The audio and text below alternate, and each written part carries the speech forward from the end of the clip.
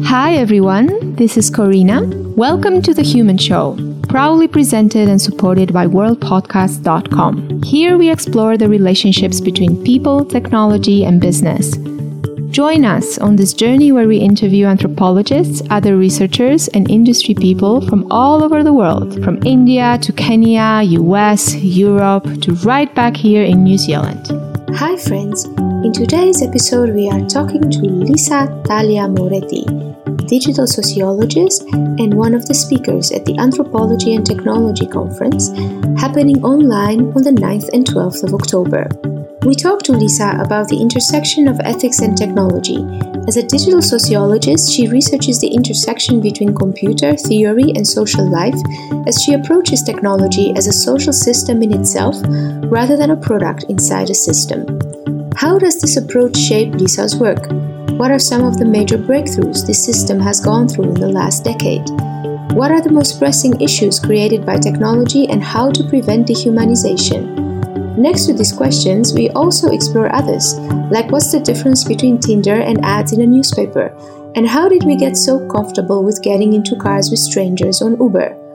Lastly, Lisa also gives a sneak preview of her conference talk and shares her personal motivation for attending it. We hope you enjoy it. Hi friends, we are here today with Talia Moretti, digital sociologist and one of the speakers at the Anthropology+Technology conference happening in a few weeks' time. Hi Lisa. Hi, how are you? Good. I was just telling you earlier, it's very, very early in Amsterdam, but even earlier where you are. It is rather early, but not to worry. This is it's been a really wonderful reason for me to get out of bed to be able to speak to you this morning. Yeah, I'm usually a morning person. My brain works better in the mornings than in the evenings, especially if I have like a strong coffee. Yeah, let's start this. Can you tell me and our listeners, before we dive into kind of like the content part of this talk, tell me a little bit about your path. What's been like so far? What encouraged your present focus on digital sociology? Yeah, of course. It's one of my favorite questions to answer. So I guess one of the first things before I dive into it is just to define digital sociology for people. So I think lots of people ask me this. So, what do you do? And I say digital sociologist, and they say, sorry, could you say that again? So for me, digital sociology is all about understanding or coming to know society in new ways. And I do that by studying what emerges at the intersection of computing, media, social theory, and social life. And how did I come to that? Well, I actually started in journalism in South Africa, and I was working in the digital space, and I just found it really interesting watching and seeing the kinds of stories that people were interacting with. And I became really fascinated with why do people read the things that they read, and why do people behave the way that they behave online. And I was just fascinated by these two questions, and I decided that I really wanted to kind of get into the weeds of these two questions. And so I was looking for a master's degree that I could do. And I landed up finding a master's, an MA and an MSc degree that was being offered at Goldsmiths, University of London. And it was in digital sociology. And that was my introduction to the topic. And so I thought I have to do this. And so I landed up doing the degree and landed up receiving an MSc in digital sociology.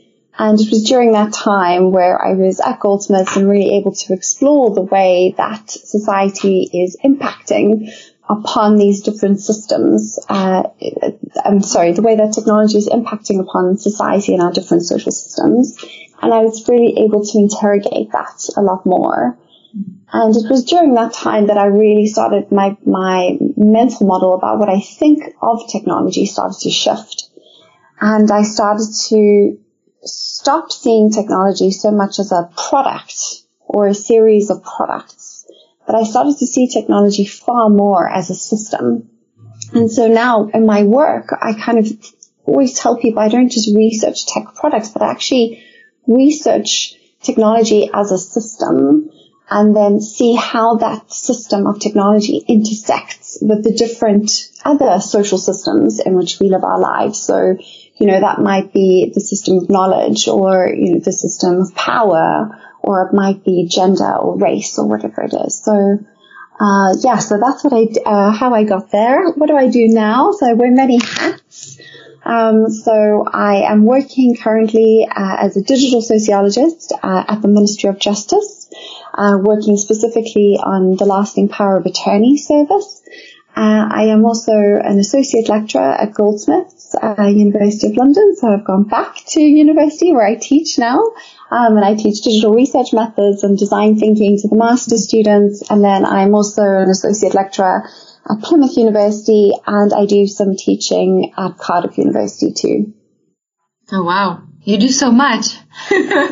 I'm a little bit busy, yes. Yeah. Any tips on how you manage to keep all these balls rolling? It's very important to think about. I always think about my day in segments and try and think about my day in blocks.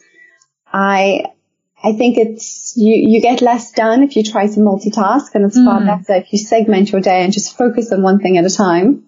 And even if it's just for a short amount of time, you'll end up actually getting more done if you're focused on doing one thing in half an hour as opposed to trying to do 2 or 3 things in that half an hour. So that's my big tip if you're a busy person is be very strict with how you segment your time. Yeah, that's a good one. I experimented using the Pomodoro method as a way to kind of like chuck my time slot, and on some things it really speeds you up. And thank you, Lisa. It's a great tip. I wanted to ask you've mentioned this a little bit in your introduction, but also I see it in your work. You emphasize the importance to be critical of technology, as it doesn't always end up, being the savior to everything, as it's heralded sometimes. No? What do you see as the most pressing issues or challenges created by technology, and why? Yes, this is a great question. So I think one of the first most pressing issue is that people like to be quite deterministic when it comes to technology. They have a problem and they think that technology is going to fix it. And so I think we need to be really mindful that and also a little bit more imaginative and creative in how we solve problems. Technology can be a solution to many things, but it might not be the solution to everything. And we must try not to be so deterministic in our problem-solving efforts. And so I think that's a huge challenge, because people just want to sometimes create technology or use technology for technology's sake, rather than changing perhaps a process or changing the people who are in the room, or, thinking about the problem from a slightly different angle. They tend to want to just put a screen in front of people and say, great, we've solved it now. Yeah. Where do you think this comes from? This kind of, desire to build for technology rather than with technology? That's a really interesting question that you've asked me. I think what happens is that people, like all trends, and when we see a trend in motion and we see something or a trend responding well to a particular challenge, we want to jump on that trend. And when there's hype around something, we all get caught up in the hype and we all start to believe that same narrative. And I think what becomes quite difficult is when there are lots of people who believe the same thing, it becomes quite difficult to be the single lone dissenting voice in that. We don't like to be ostracized by the group. And so I think there is a trend at the moment to say that technology is a sort of panacea to many, many social ills, to many problems that we have in society. And for somebody to be that single person to come out and say, well, actually technology might not be the answer. Maybe we need to do things differently. I think that can be quite a scary position for somebody to question the narrative that so many believe in. And so I think that is one of the challenges, is that we perhaps have too many people believing that this is the solution, and it's quite hard to go against that when you feel like you do not have a bigger support behind you. As humans, we don't like to be ostracized from the group. We like to actually blend into the group, and we like to make sure that, you know, we are with the tribe as opposed to, you know, singled out from the tribe. Yeah. And I think one of the other major pressing issues that technology has created is that there's a huge amount of power that's just in 6 companies. But I think, you know, if you think about the FANG with the M at the end, so Facebook, Amazon, Apple, Netflix, Google, Microsoft, you know, there's a huge amount of power that those 6 companies have, and they are essentially, you know, the technology elite in the world, and they rule and they govern so much of what we do online. And it's very difficult if you're trying to work outside of the technology elite ecosystem to do so.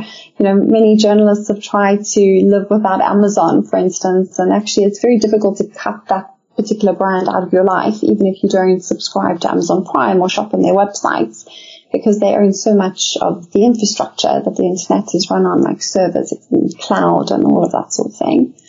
But also they influence our politics and our government, and they have an impact on our democracy. And, you know, just in terms of looking at some of what was reported on The Guardian last year. So from January to November last year, Facebook employed 68 federal lobbyists and 12 in-house employees, and 56 from what they call these K Street firms. And they had a huge impact on that. So when Mark Zuckerberg was placed in front of Congress, there were, you know, a number of lobbyists who were working with members of Congress. So when you hear those numbers, it's enormous, right? When Facebook spends something like 12 million on federal lobbying, that's huge in a single year. And so you think about the impact that this technology elite actually have on our democracies and have on our political systems, our governments, and, you know, you really realize how powerful they are. Yeah. You're touching on 2 of my personal favorite topics to dive into. So it's really hard to kind of now go into the content of these topics and just focus on there. I just wanted to say, you know, what also comes to mind for me is it's the deterministic, because you've mentioned determinism as one of the challenges. But I think there's also a form of determinism in how technology conceptualizes reality, you know, like the binarity of building code. So I think that is something that is very interesting to explore, because it's also where you can more easily see the failures of technology, when you actually, you know, you hail it as this answer and then you put it into practice, and then you have a binary algorithm that conceptualize something but doesn't manage to solve it because it's based on a premise of determinism that is not really how life works around that particular topic, you know? Yes, absolutely. I think technology likes to, you know, if you think about code and how it works on these logics, you know, yes and no is you know, two of the options it would like to work with most. And that's not really how the human world is. It's messy and there's nuance and there's lots of shades of gray. Yeah. And also, you know, like the inherent, because the second point that you were mentioning in power, it's very, very, interesting concept to apply also to topics such as gender and ethnicity. If you look at the people that actually build the technology, not just the companies that employ them, but they are overwhelmingly white men And therefore, the lens by which they build that technology automatically also reflects that, Absolutely. Being in those positions of privilege and power, and how it's also a lack of diversity in thought. So I think so many of these people have had very similar life experiences, gone to the same kinds of schools, gone to the same kinds of universities, hung out with people who have, conform or have confirmed their worldviews back to them time and time again. And then they all start to think the same. So not only do they all look the same, but they all start to think the same. And once again, you kind of get to that problem where you're all trying to think about solving a solution in almost exactly the same way. So there's a real lack of diversity of thought, too, in addition to lack of diversity across gender and racial lines. Yeah. I'm kind of reaching towards my next question, but I just wanted to mention that I think this also lack of diversity coupled with the problems that they are trying to solve where diversity doesn't help. It's also, I think, starting a kind of this wave of ethics and morality to be more used as concepts in these companies. Like, I know Kathy Baxter from Salesforce, she works a lot with ethics, and it fascinates me when I see, for example, in my feed, designers or developers starting to explore this world of equality, ethics, morality. What does it mean? I'm not sure if you also in your field see the same kind of resurgence or not.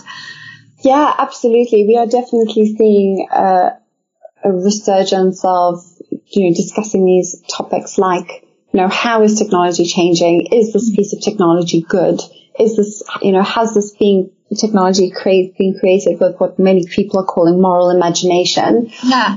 We're definitely seeing a lot of these topics being spoken about in organizations. But I would go as far to say that while there's a lot of conversation happening, I don't know if there's very much doing taking place. Yeah, it's hard, right? Though to kind of turn this concept into something doable. But I'm coming back to this, I think, your work focuses so much on these human voices. Like, how can you enable these human voices when you are understanding, choosing, and creating technology? And what do you think are the biggest obstacles in kind of enabling these human voices? Where do you and why do you face strong opposition around that? If you face it, maybe you don't. No, I definitely. So I face it less now than I used to, but certainly one of the biggest challenges that I used to face was just getting hired. Was just being able to say to people that this is important and you need to spend money on it. And, so what were the biggest obstacles? The biggest obstacles were time and money and being heard, really. So when you are wanting to do this kind of work, you have to include, and you sort of touched on this already, more voices other than your own. You have to bring external voices in. So, I think we have become really terrible in the technology industry by taking this word customer and degrading it further to the word user. And so when you work in technology companies or work on a technology product, we always talk about users. And many people working on those teams don't actually meet the people who are actually using their technology. And so you need to take the time and the money to hire a professional to actually go and speak to your customer base and the people who are going to be using this technology. But I think more than that, you also need to think about the system in which these people are living their lives. They are not just isolated, siloed individuals. And what we tend to forget in the technology industry is we're not just changing one person's behavior. We're changing individual behavior en masse. And when you do that, you need to be really mindful about how you're changing that behavior, because if you change group behavior, collective behavior, you have a huge impact potentially on culture. And so, we need to think a little bit broader than this individual user. I think one of the other things that's really challenging that goes along with that is just making the case for it. And, saying to people why it's important. So when you are trying to convince someone, that to take the time, to spend the money, to do this work, you have to put quite a big argument together. And yes, that is changing. That is absolutely changing. More and more people are hiring digital anthropologists or anthropologists and ethnographers and user researchers on their technology teams. But it's only been recently, I would say, that this has started to become a much bigger trend in the technology industry, where these people are starting to be hired, but also to come back to power, actually be given the power to speak and the power to actually implement the research that they're doing. It's all very well and good hiring people who can do the research, but then giving them very limited amounts of opportunity to actually implement what they're finding, or to negotiate so much on their findings that it almost becomes a moot point and, it almost becomes irrelevant. Yeah. And I think it's also important. What's the intention that puts a researcher on a trail of research, right?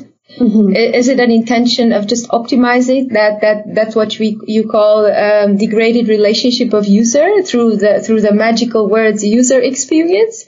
Are there bigger questions that are behind that calling?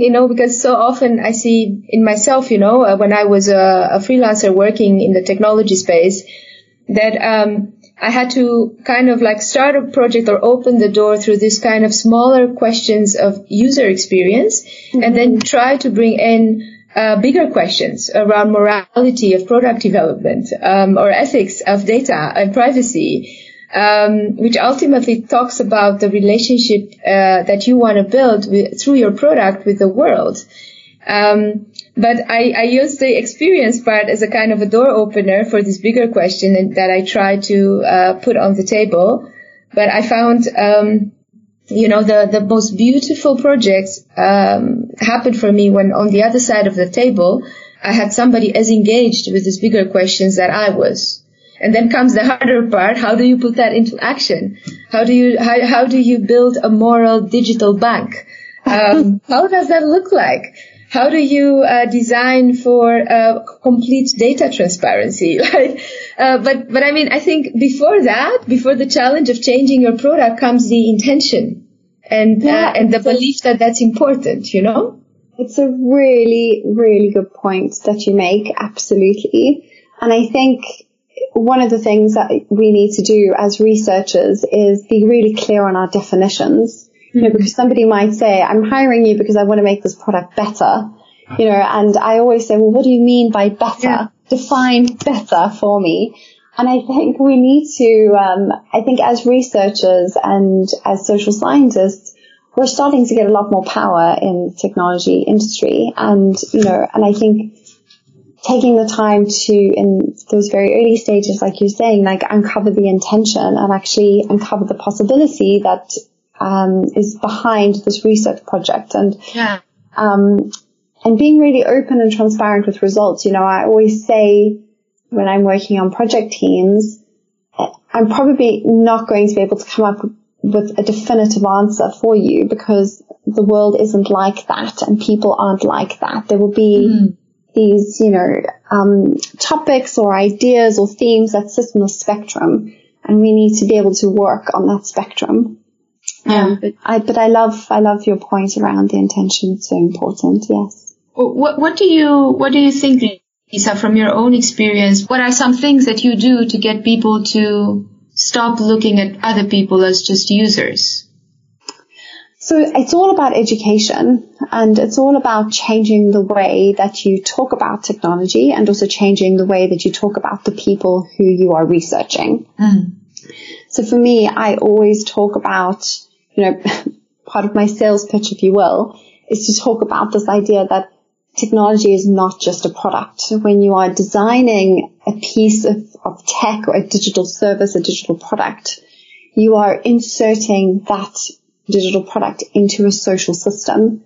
And so we need to think about like technology as a system as opposed to this product. So for me, it's all about education, and it's all about slowly through re-education, changing somebody's mental model and, challenging them on, things like, what do you mean by better? Let's talk about what better means. Let's think about like how we're going to actually define or use that term in the boundaries of this project. Or when you say good, what do you mean by good? Yeah. And I think that's how you sort of start to have these really, difficult moral, ethical conversations, is by interrogating these blanket terms that people use and have been using without necessarily considering what they actually mean. Yeah. And you start to actually unpack a series of questions that becomes far more interesting than necessarily the research question that you came in first to solve. Mm-hmm. Yeah. And there's also, you're talking about this socio-technical system, and in which kind of technology plays a role. I wonder, because in the last 10 years that you've been exploring this topic, that technology space has really fundamentally changed, also dramatically. These are not, sorry for this, big words. It's too early. But no worries. You know what I mean, right? Like, yes, I do. It's really changed quite substantially. I wonder if you could point out to some of these breakthroughs that you've observed, both on a positive but also not so positive sense. Yeah, so for me, one of the most interesting things that happened in the world of tech was when trust became networked through technology. And I found this really interesting. When I was younger, and I always give this example because it helps me sort of illustrate a larger point. When I was younger, my mom always said to me, and my parents always said to me, never get into the car with a stranger. Never, ever, ever do that. And then, when I was living in London, there was this magical app that came out, and it was called Uber, and I started to get into cars with strangers. And I really, that was a huge, I don't think we really realized like what a huge step that was for society. And yes, we've always had social capital and social trust and these phenomenon that have existed within society that help us trust and, bond with our fellow citizens. But this was like on a whole new level, that trust was actually networking, or trust was being networked through these technologies. Mm-hmm. And we suddenly started to, open up our doors to strangers and let people live in our houses because of an app called Airbnb. People started to meet other people, online, and, sort of, sex and relationships and intimacy were being facilitated through apps. Mm.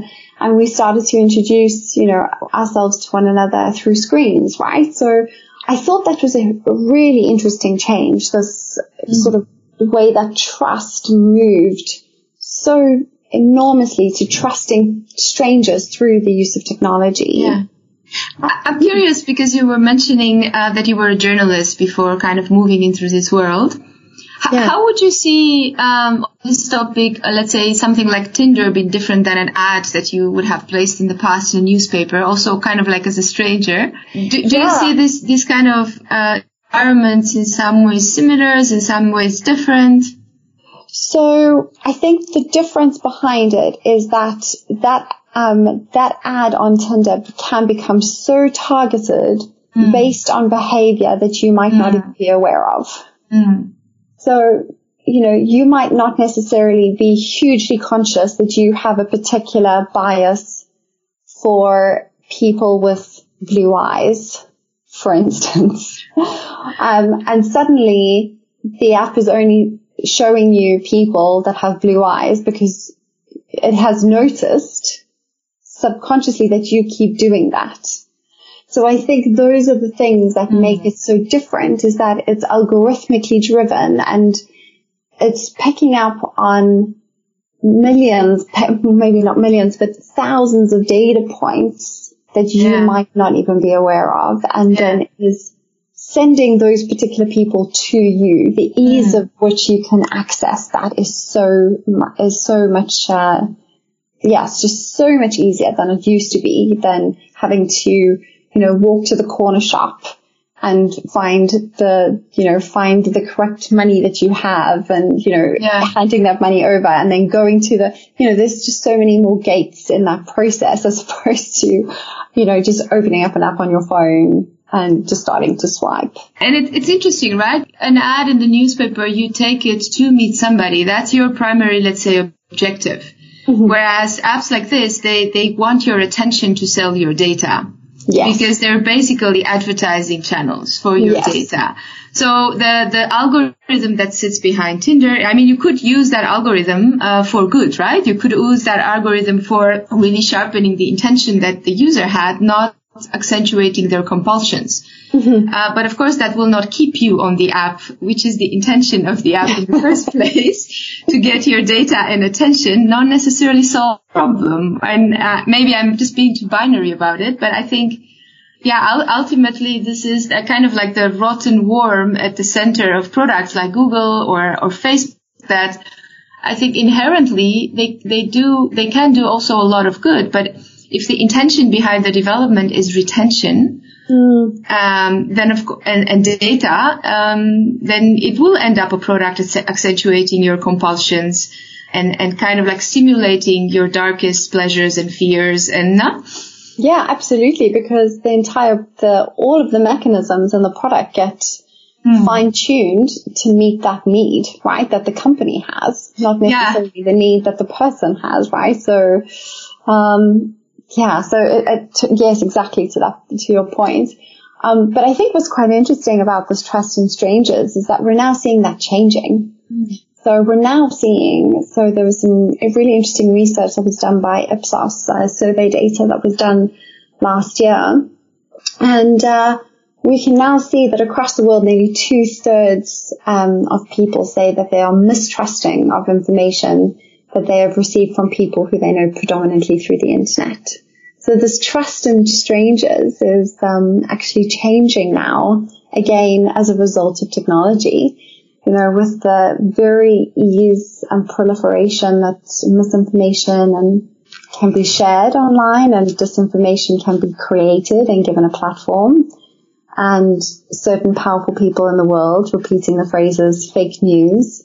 And, we can start to see how this has actually impacted upon what people trust online and who people now trust online.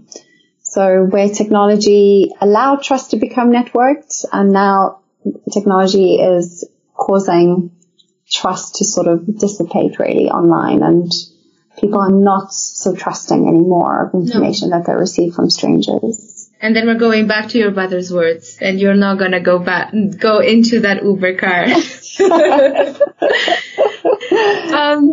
Lisa, I wanted to, my next question is also one of my major favorite topics, and also the kind of like the concept that sits at the center of Simon Roberts' latest book. I'm not sure if you know it, but how do you prevent the dehumanization that comes with living less embodied lives? I think, it's a big question. I was going to say that is a big question for 7 a.m. Yeah, it's a big question. But, maybe not how to prevent it, but do you also see it, or do you experience it? Yes, it's quite interesting that you bring this up, because when I was very fortunate to be given the opportunity to do a TEDx talk, and it was last year, and after the talk, I had somebody come up to me and say to me, I just wanted to say thank you so much for voicing that, because for so long I have been feeling that technology doesn't understand me and that it doesn't necessarily see me for who I am. It was a really interesting conversation to have, because this person was essentially talking about this very thing, that she felt as if technology had dehumanized her and hadn't really been able to put words around that. how do we prevent that? Well, I think we can start trying to prevent that by getting people to think more critically about the products and services they're creating. I think we can prevent that by being more mindful about the impact that technology has on society.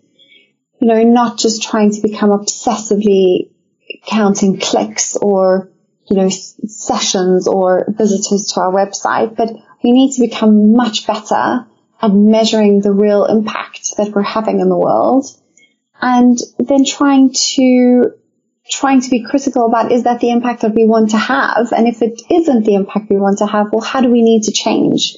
How do we need to pivot into a better direction?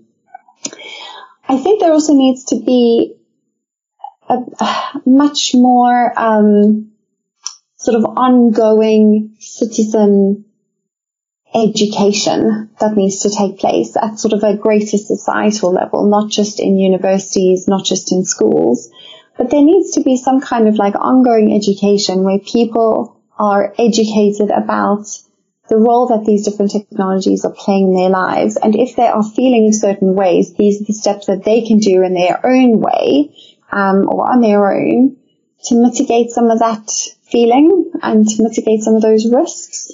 Mm-hmm.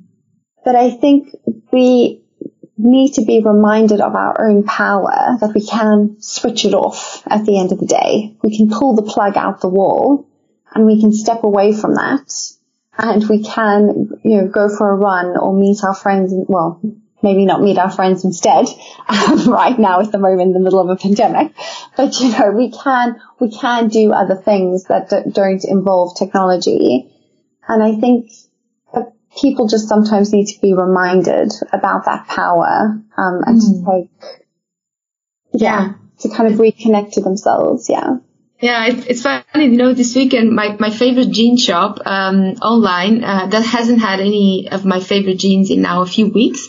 So last weekend, I went for the first time, I think, in years to a physical space to buy jeans. A physical, and it was like such an extraordinary experience, to be honest, because I haven't been in a shop in so long. But, you know, the experience of just going in a shop, checking something, trying it on, then paying it, asking for advice, it almost felt like some kind of a luxury, but also very speedy. And I said, when did technology became like synonymous for efficiency in time, like going online and buying and waiting for it to come home? So it's so interesting how these things get so normalized, and then something that maybe years ago would have seemed so natural now is like something new, you know? Yeah, absolutely.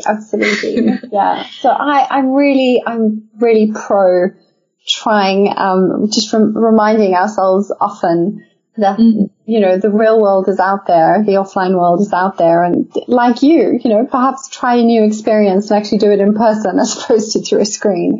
Yeah, it's crazy to realize that it is not your normal, that your has become another normal, and it's just so insidious and slow, and the way that process happens. Yeah, for sure. But Lisa, I wanted to, because we only have a few minutes left, so I wanted to kind of like talk a little bit about the conference. How did you end up participating? Like, what's your intention behind attending? Oh, so I am trying to remember how I landed up hearing about the ANT conference.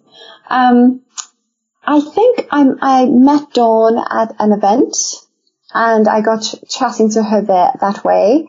And then she came to a workshop that I was running, and which was in Copenhagen, called Tech Festival. And I got invited that way. And I just love this idea of bringing the social scientists into the conversation with technology and having an entire conference just on that topic, talking about, you know, this intersection between tech and society and the impact that has on our lives. And, you know, when we talk about society, I think it's so interesting to do it from these multiple angles, you know, from a sociological angle, from a psychological angle, from an anthropological angle. And, you know, to use those different lenses to really interrogate the industry of technology and the system of technology. So I'm thrilled to be part of this group of people. I'm thrilled to be speaking at the conference this year. It's totally my bag. For those of our listeners that are already kind of like planning to come, anything that you can share from what you will be speaking about, or?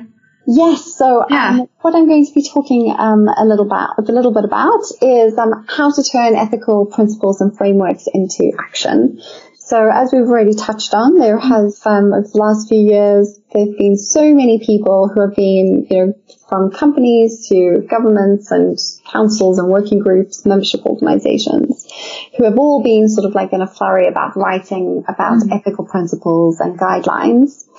But if you are a practitioner, how do you actually implement this? What are the actual methodologies that you can use, the different processes that you can use to actually put these principles and guidelines into action in your own work? And so I'm going to be talking about that. So the talk is sort of geared towards those who are looking for practical advice on how to take that next step, on how to implement ethics in the work that they're doing, and also, to give them a new language and a new vocabulary and mental model to introduce into the workplace. So a lot of what I've been talking about around systems, thinking in systems, and just thinking about where systems intersect with one another.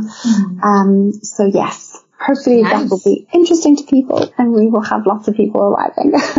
Yeah. And Lisa, for those of our listeners that are kind of like still contemplating, investing time in joining, what would you say? Like, why should you come to this conference instead of doing 10,000 other things? So I think that you should come to this conference because it is going to be presented from an angle that you hardly ever hear about.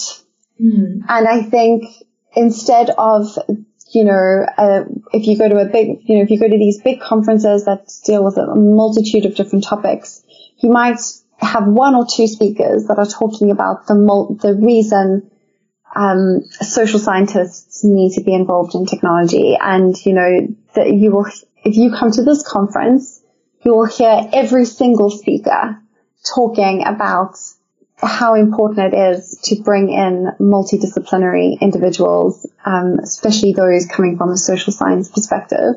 And if you have ever felt like you have been singled out or are alone in your way of thinking, come to this conference and you will meet lots of like-minded people, because we are all trying to change things so that technology can become more human and more aware of the human experience. Lisa, thank you so much for being with us today. Thank you so much for having me. I really appreciate it, Karina. I really, really do. Thank you. Thank you for listening, everyone. Follow us on our social media channels and look at the show notes for links to our speakers' work. Join us next time for more interesting conversations.